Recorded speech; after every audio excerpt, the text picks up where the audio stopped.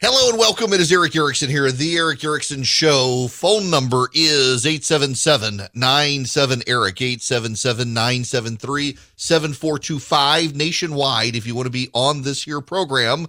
We've covered the breaking news, Stephen Breyer. We got to move on. I guess I now get to do the stuff I was going to do the first hour. We may have to do the extra stack of stuff in the podcast today. You should subscribe to the podcast. If you text the word show to 33777, I'll send you back the links to Apple, Google, Spotify. You can get the Substack. We've been doing on occasion an extra stack of stuff. Today may be the day, considering, well, I got 3 hours worth of stuff to go in 2 hours. I had to cover the breaking news because I do news, not just talk. Now we can set the stage, and this is related, if we're honest, to why Stephen Breyer probably wanted to go on and get out there knowing Joe Biden's going to have a struggle. How bad is it? We are now officially in the midterms. Happens every 2 years. People obsess about it. The moment a presidential election is over, we tend to begin the obsession in politics on the midterms, but you still got a little while. But in even-numbered years, 2 years following a presidential election, you have the midterm elections, and historically, the party that controls the White House does badly. George W. Bush was so popular in 2002, he was one of the very few presidents to ever see a gain in his party in the House and the Senate. He came into office having lost the popular vote. Jim Jeffords jumped ship. They lost the Senate. It had originally been tied. Lost the Senate, set his agenda back, had to have Ted Kennedy help him do the No Child Left Behind Act, and then was able to beat Max Cleland in Georgia in 2002. The media never forgave the Republicans for that one. Got Saxby Chambliss elected, and they took the Senate. They gained seats in the House. It was historic. Normally, however, you're in situations where the president is doing poorly, and we should note that no president of the United States since the advent of modern polling, I only learned this yesterday, by the way. I was yesterday years old learning this one. No president of the United States since the invention of modern polling, whether you believe in it or not, no president has ever improved their polling in the midterms from January to November. If you were above 50%, you tended to stay there. If you were below 50%, you stay there. No president's ever really gone up significantly or decreased significantly. They're kind of locked in the midterms. People are paying attention to other things. And that's bad for the Democrats because Joe Biden is in the Real Clear Politics polling average. Hang on a second. Let me get this pulled up. Real Clear Politics is kind of the gold standard for politics. The media doesn't like them anymore because they perceive them as leaning to the right, and in content editorially they do, but they do a very good job with their polling. And gosh, Joe Biden, he's at approval is 40.6, disapprove is 55.0. He is continuing to reach record highs in disapproval. The gap, it's 14.4%. That's the spread here. Monmouth University, he's down 17. Insider Advantage, he's down 19. YouGov Economist, down 10. Politico Morning Consult, down 13. Rasmussen, down 21. Harvard Harris, down 14. Reuters Ipsos, down 9. Fox News, down 5. NBC, down 10. Trafalgar, down 20. Quinnipiac, down 19. Gallup, down 16. Take out Trafalgar Group at 20 and take out Rasmussen at 21. He's still down to record lows. Rasmussen and Trafalgar objectively lean to the right. Fox News, interestingly enough, leans to the left and has. Fox News has been overcounting Democrats for some time. The Fox News poll has leaned to the Democrats, and it gives Joe Biden his most favorable poll, and he's still down 5 points. 52% disapproval in the Fox News poll. That's remarkable in a cautious poll like that.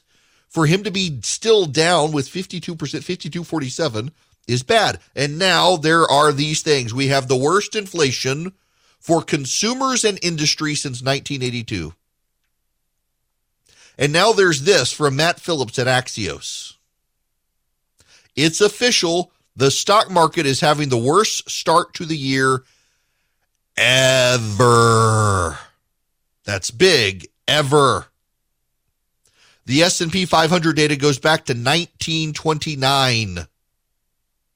As of the end of trading Tuesday, the 16th session of the year, 2022 is now officially the worst ever start in the history of the S&P 500, according to data from Ned Davis Research, a stock market research shop. The 8.6% decline for the month edges out the 8.57% drop in January of 2009. The S&P 500 data goes back to 1929. The sell-off has been even worse for the tech-heavy NASDAQ. Big tech is also the major driver of the S&P 500.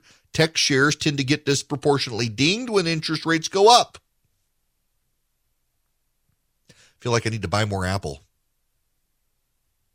But it's bad. Worst stock market open ever for the year. Hispanics are souring on Joe Biden and the Democrats.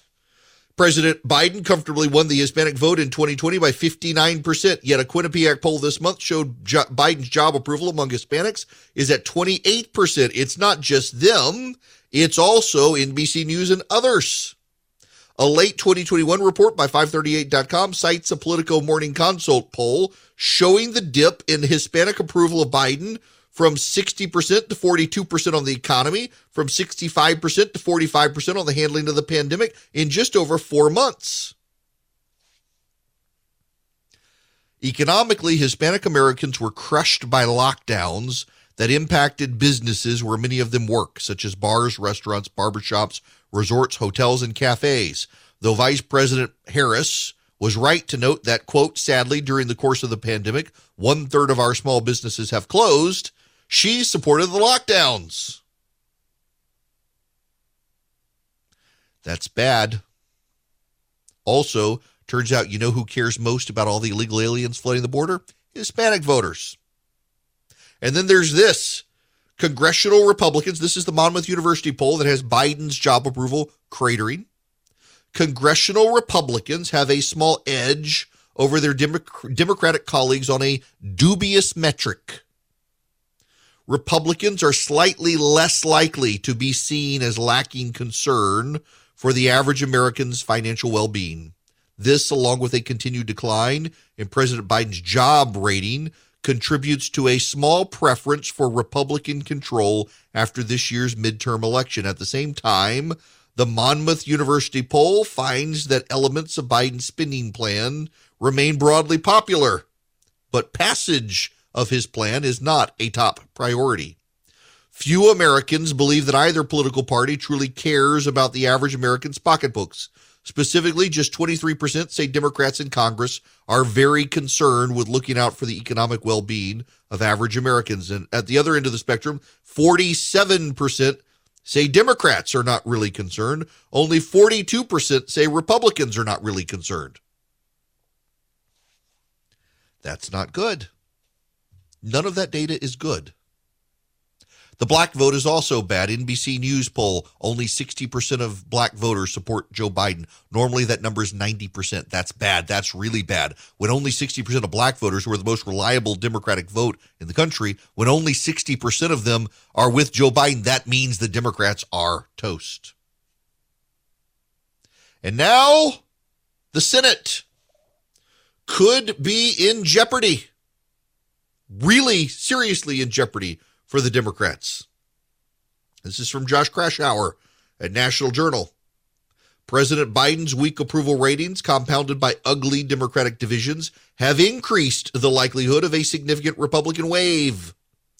Biden's job approval at the one-year mark is just under 41%, according to Real Clear Politics, the second lowest of any president in the modern era. Republicans hold a 3-point advantage on the generic ballot, a position that's similar to the party's commanding positions in the midterm elections of 2010, when they netted 5 Senate seats, and 2014, when Republicans regained the Senate majority with 9 wins in the Senate. Indeed, the race-by-race analysis hasn't kept up with the deteriorating macro-political reality for Democrats.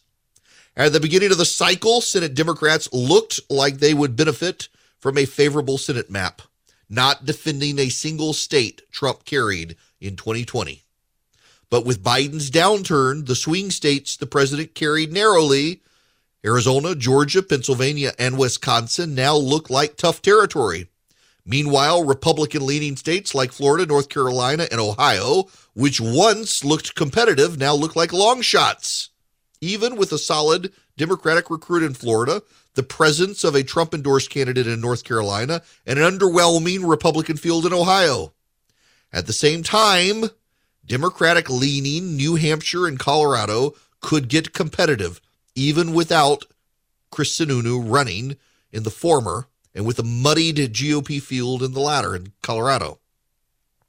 Outside of Sununu's decision to pass on the Senate race, most recent developments have played to the Senate GOP's hand. Scandal-plagued Trump-endorsed Sean Parnell dropped out of Pennsylvania, allowing for a more mainstream hedge fund co-CEO, David McCormick.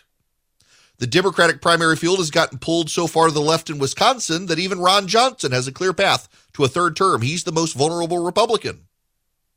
Republicans have internal polling showing their challengers are already ahead in Nevada and Georgia. And Democratic surveys show that Raphael Warnock in Georgia and Catherine Cortez Masto in Nevada are in bad shape. The biggest challenge for Republicans is recruiting. Arizona and Georgia are indicative of this. Herschel Walker's campaign rarely gives interviews, even to conservative outlets. He's also got ugly divisions in the Georgia Republican Party, peaked by David Perdue running against Brian Kemp, fracturing the Republican Party in Georgia, which could potentially help Raphael Warnock and Stacey Abrams. In Arizona, Doug Ducey may revitalize the chances in the state. But as things stand now, the current field is underwhelmed. All the candidates are on the right, with the most established candidate, Mark Bronovich, able to raise campaign cash. That's Josh Kraushaar. These are not good signs for the Democrats. In Arizona and Georgia, there's time to sort out the candidate mess. In Georgia, Herschel Walker has raised more money in the last financial quarter than any other Senate candidate in the nation. You know, Herschel Walker, the Republican in Georgia, the former football star, I do have concerns. But he could do this on name ID and popularity alone. Georgia's got a winning football season. Don't underestimate stuff like this. The Braves in Georgia win. Herschel Walker can do a campaign on winning.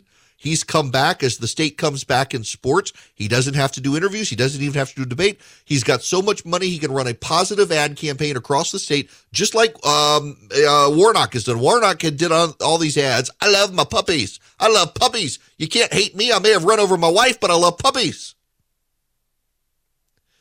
If the Walker team is listening at all right now, you get out there on the airwaves and you make him the most positive sounding candidate ever. You don't have to do a debate. You don't have to do interviews with the AJC. You don't even have to do interviews with me.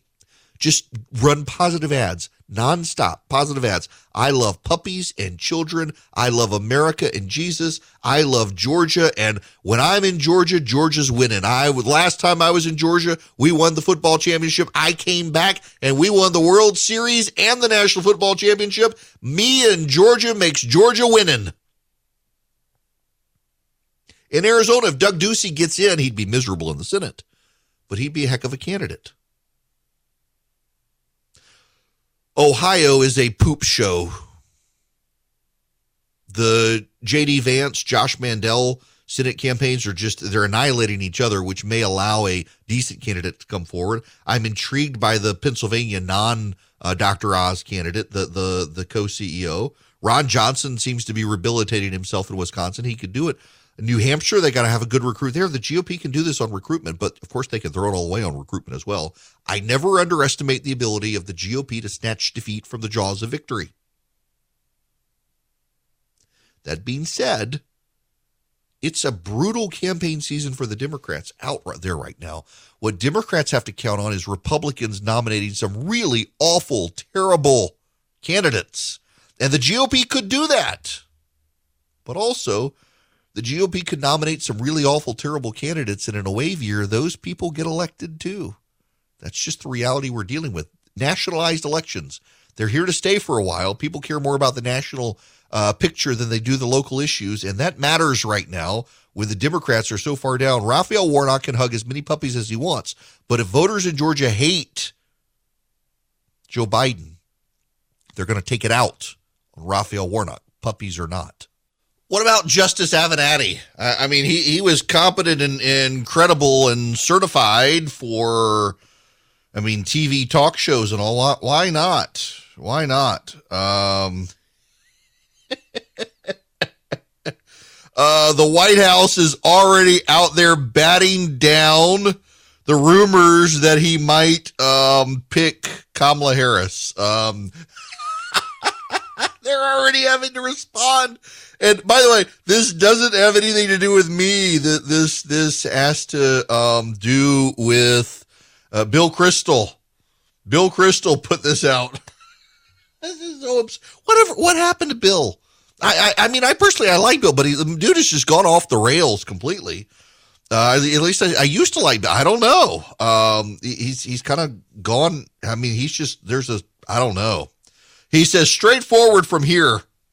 Court overturns Roe on June 30th. July 1st, Breyer resigns, says court, quote, needs aggressive progressive justices. July 4th, Biden picks Harris for the court. Biden resigns as VP. July 5th, Biden picks Romney as VP, saying national unity is needed for the world crisis. In the fall, progressives are energized by the bitter Senate fight to confirm Harris, and fierce state legislative battles over choice. Centrists are reassured by the competent Biden-Romney national unity government. November 8th, Democrats have the best midterm for, oh my gosh, I can't use the word I was about to use, but this is just self-pleasure in the bathroom for progressives. They're going to go blind reading those two tweets. Good gracious. That's not serious. This is just nonsensical, and yet they're taking that. It's serious to say Kamala Harris. He's got problems with Harris, and we got to get into those problems.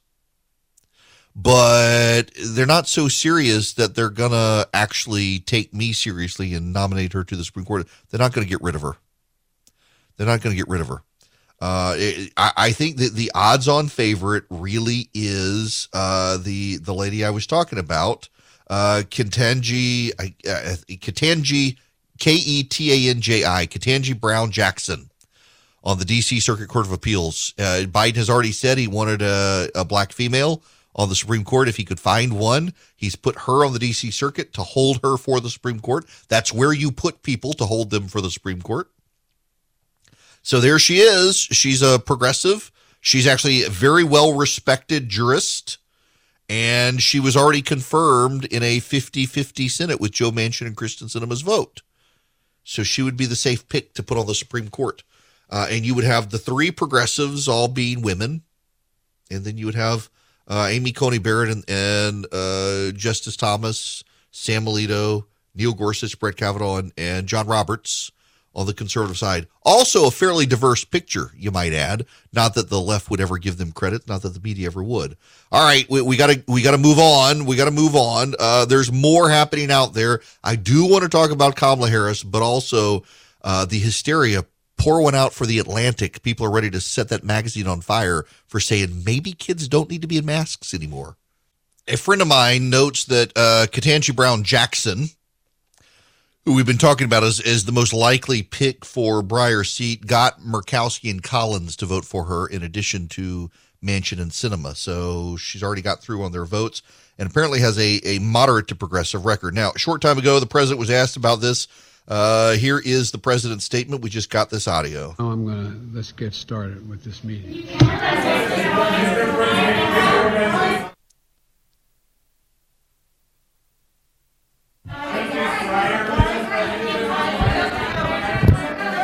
All the people yelling.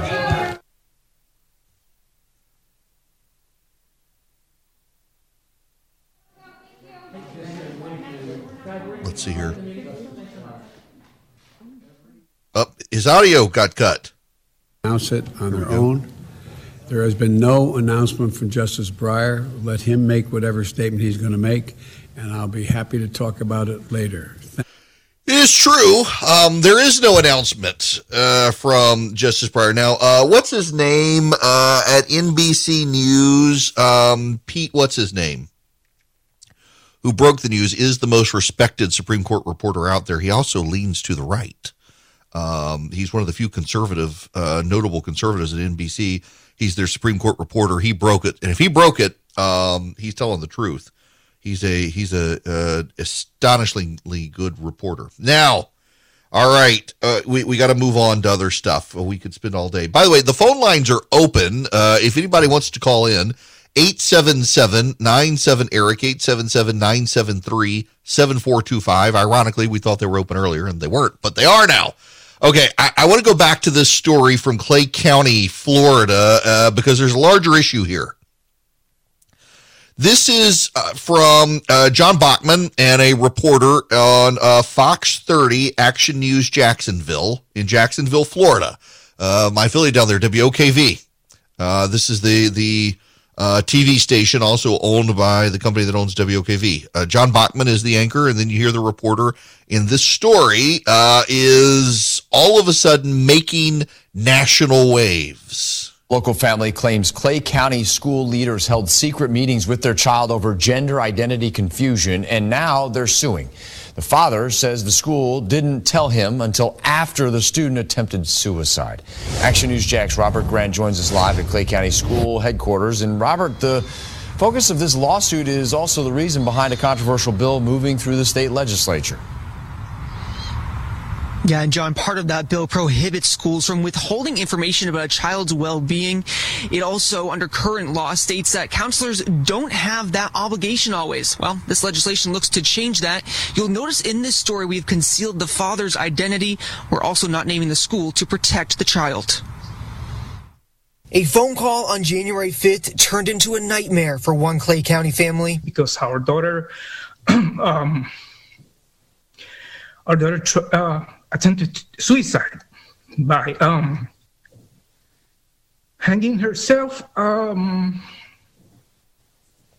one of the bathrooms of the school. The father says his daughter attempted suicide after a gender identity crisis, but he claims he never knew because his daughter was having secret meetings with a school guidance counselor.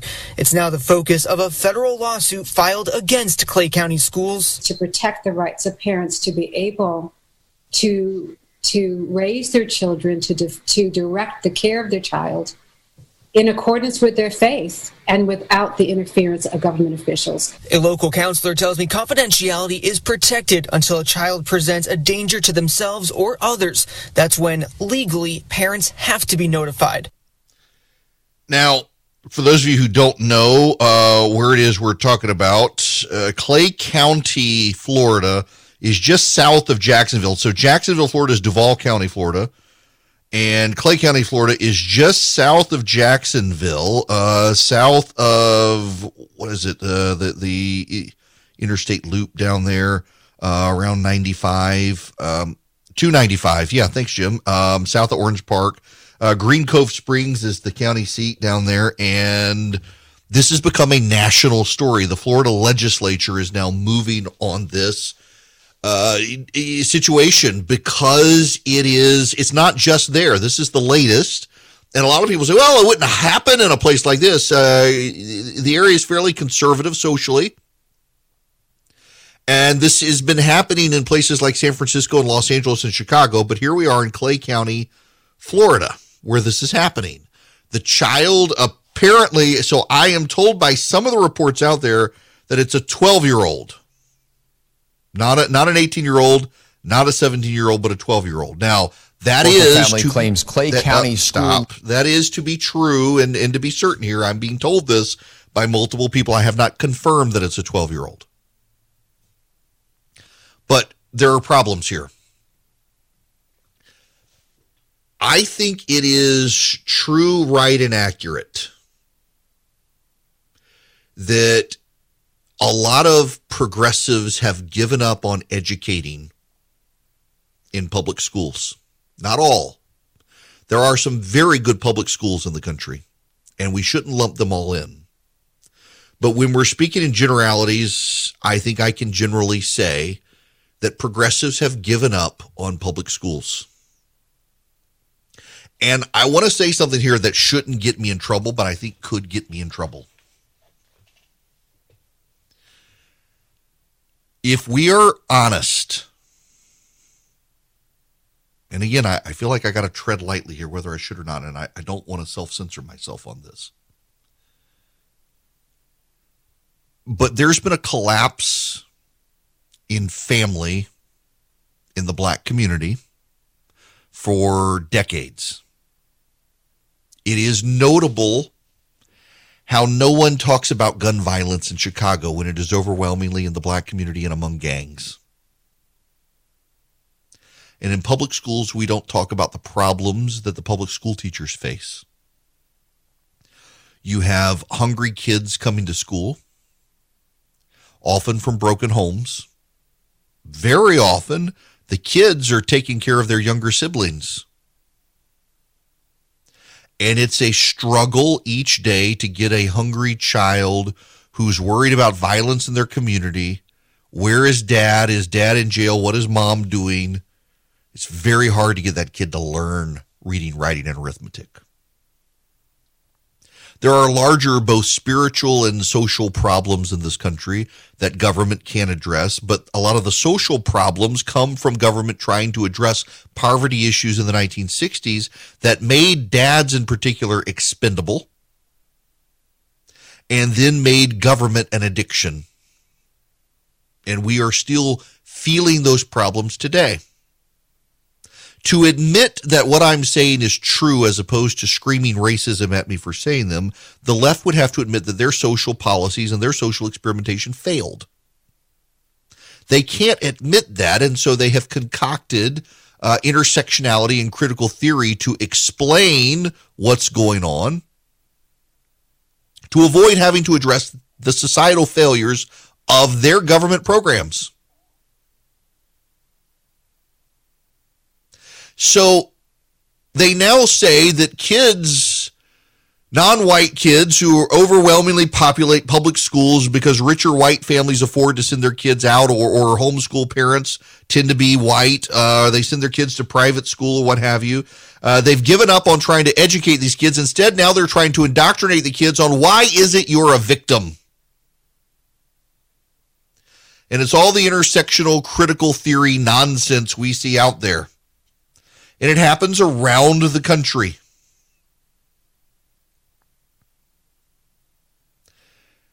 People have given up. Teachers have given up. Progressives have given up. And they can't admit to failure, so instead they try to explain their failure. And in explaining their failure, it's whitey is bad.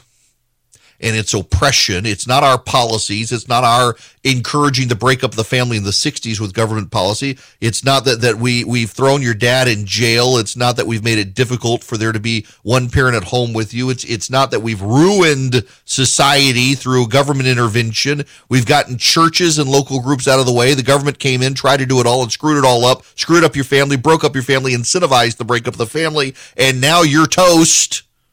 Now we got to tell you it's the racists, and the racists have done this. And it's not just the racists, it's the bigots, it's the narrow-mindedness. And now instead of trying to teach you reading, writing, and arithmetic and how to learn, we're going to indoctrinate you into this stuff so that you too don't have the ambition or wherewithal to look and realize how we screwed you up. Now when you see that you've been screwed up, you're going to have an explanation for it. It's going to be our explanation. It's going to be critical theory. It's going to be that it's the racist systems. Oh, look at this. In Needham High School in Massachusetts, the biology class, the section on genetics, is now engaged in indoctrination, not education. Let me read you some of the slides. Language matters, it says. Humans are socially conditioned to view sex and gender as binary. Using language that removes gendered terms to talk about bodies helps to ensure that people with diverse asexualities, agenders, bodies, and aromantic orientations are included and respected. Human biological variation, intersex people represent just under 2% of the population, a comparable percentage to people born with red hair. Only mentioning biological sex as male and female marginalizes intersex people who have been persistently discriminated against. There's anatomical sex. Sex is comprised of things like genitals, chromosomes, hormones, body hair, and more. But one thing it's not is gender. Gender identity, your psychological sense of self, who you in your head know yourself to be based on how much you align or don't align with what you understand to be the options for gender. Gender expression, the ways you present gender through your actions, clothing, demeanor, and more, your outward-facing self and how that's interpreted by others based on gender norms. And attraction, like sex, attraction isn't really a component of gender. However, we often conflate sexual orientation with gender or categorize the attractions we experience in gendered ways. And then non-human examples of variation. The umbrella. Plants with a particular breeding system change their sex. The common reed frog, evidence suggests the common reed frog is a sequential hermaphrodite. And the clownfish, a school of clownfish, always built into an hierarchy with a female fish atop. And when she dies, the dominant male changes sex and takes her place. Yes, that's right. An amphibian, a fish, and a plant. In science, we would say, wait a second, that's not our genus nor our species. It's not even our, King Philip came over from Great Spain, so it's not even our family of animal. We're mammals. Show me the mammal. We're mammals after all. We're not a fish. We're not a frog. We're not an amphibian. We're not a reptile. We're not a plant. Show us that, but they won't. And then listen to this. Listen, let's go back here. Intersex people represent 2% of the population, a comparable percentage to people born with red hair. That's not true. Do you know what the actual percentage is? 0.02%. 0.02%. This is what they're teaching in a biology class. It's not true. It's not science. It's indoctrination masking masked to science. And it's pervasive now in public schools around the country where the left cannot admit its failures to educate. What it instead is doing is finding excuses for its failure and imposing those excuses on the kids. And so it comes to Clay County, Florida, where they've removed the parents from the well-being and mental health of their children so that a 12-year-old or a teenager, it doesn't matter the age, can go to a school counselor and begin discussions about not just sexuality, but transgenderism and a gender identity crisis. And the parents only find out when the kid tries to commit suicide, failed by the counselor, no less. The parents are immigrants, want to raise their child in a religious upbringing. Society, probably through a phone and social media, has gotten into the kid's head and confused the kid. And instead of providing clarity, the school counselors provided confirmation. The child is confused and devolved into self-harm, and the parents knew nothing about it because the indoctrination shop called the school decided to keep their mouths shut until they couldn't any longer because of the kid's self-harm. This is what public school systems around the country are doing to kids. And if you're a public school teacher, you should be outraged by this because we're painting with broad brushes, I realize, but increasingly the broad brushes are painting the picture of what's going on. And if you don't speak up, at some point you become complicit. Hello there. It is Eric Erickson here. You can be a part of the program, 877-97-ERIC, 877-973-7425. To the phones we go. Denise, you're going to be up next. Welcome to the program. Hey, how are you? I'm great. How are you? I'm good. I just had a thought listening to you. I should have gone to law school, but I didn't. I'm wondering why, if claiming what we need is diversity and equity on the Supreme Court, most of the justices are from Ivy League schools, in particular Harvard Law. Yeah. Look, I always say that the problem with the Supreme Court getting involved in the culture war issues is that they seek to impose the morality of Harvard Yard on 350 million people. I'm not sure that's wise. First of all, you didn't need to go to law school. I went to law school. I'm still paying off my student loans from law school. But the issue here is diversity is skin deep for so many people, and that's the problem. There's no intellectual diversity. They want you to be red, yellow, black, and white. We're all precious in God's sight, but please don't think like a conservative. And that's the problem here. Is you can have Go ahead. I got that. Yeah. Yeah, no, I understand that. I'm just throwing this out there because it's so absurd. It's like, do you not see this? I mean, do you not see this? Yeah, it's frustrating so much in just that it shapes so much of corporate America as well, where corporate America wants groupthink. They want everybody to be on the same page ideologically. You just don't have to worry about it with skin color. Let's have everybody look different but think the same. That's not really true diversity. And even then, you got people from different backgrounds and different ways of life. It's a deeply, deeply frustrating area of law and business these days for that level of embrace of just skin color diversity that so doesn't match the real world. It's unfortunate. This is where we are. The shallowness of the DEI movement. So, I go to a gym. It's a CrossFit gym. And the owner of the gym was talking about how CrossFit now has developed a diversity, equity, and inclusion program.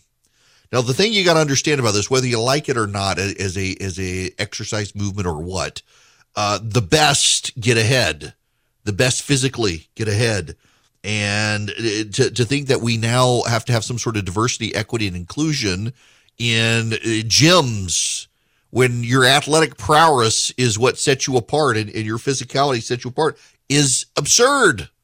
We're going to try to get more people into CrossFit. Okay, that's fine, but anybody's welcome in some of those welcoming places. Look, I mean, have y'all seen me? I'm welcome in one of those places. I actually enjoy the exercises, just non-traditional sort of exercises you do, and it's great, and I'm getting better. It's the diet is my problem, the pizza and beer diet. In my mid-40s, I probably need to give it up and there's no way I'm becoming a vegan. I don't know. Maybe I'll do the just eat meat. I'll become the carnivore diet. I don't know. Anyway, when we come back, more of your calls, 877-973-7425. A word on mental health when we come back. Some big news out there. It's 2022, and guess what? Nothing still makes sense. The whole world seems to be going crazy right now, and banks have gotten really skittish at helping small businesses. They're perfectly happy to help the giant businesses, but what about you? You're a small business, you got to buy a building or build a building, or you need a big loan for a fleet of vehicles to grow your business, and the banks are giving you a hard time. Check out my friends at First Liberty Building and Loan. They can help you nationwide, wherever you are. If you're a small business and you need access to loans, let's say $500,000 and up, First Liberty can do it. They've been doing this since the early 90s. The Frost family are friends of mine. They're committed Christians and they're great business people, and they are committed to small businesses. Reach out to them. FirstLibertyGA.com is their website. FirstLibertyGA.com. Spend 10 minutes with them. See if they're a good fit for you. See if you're a good fit for them. They want to help you get to yes, where the big banks are saying no. Nationwide, they can help you if you're a small business. FirstLibertyGA.com is the website. FirstLibertyGA.com.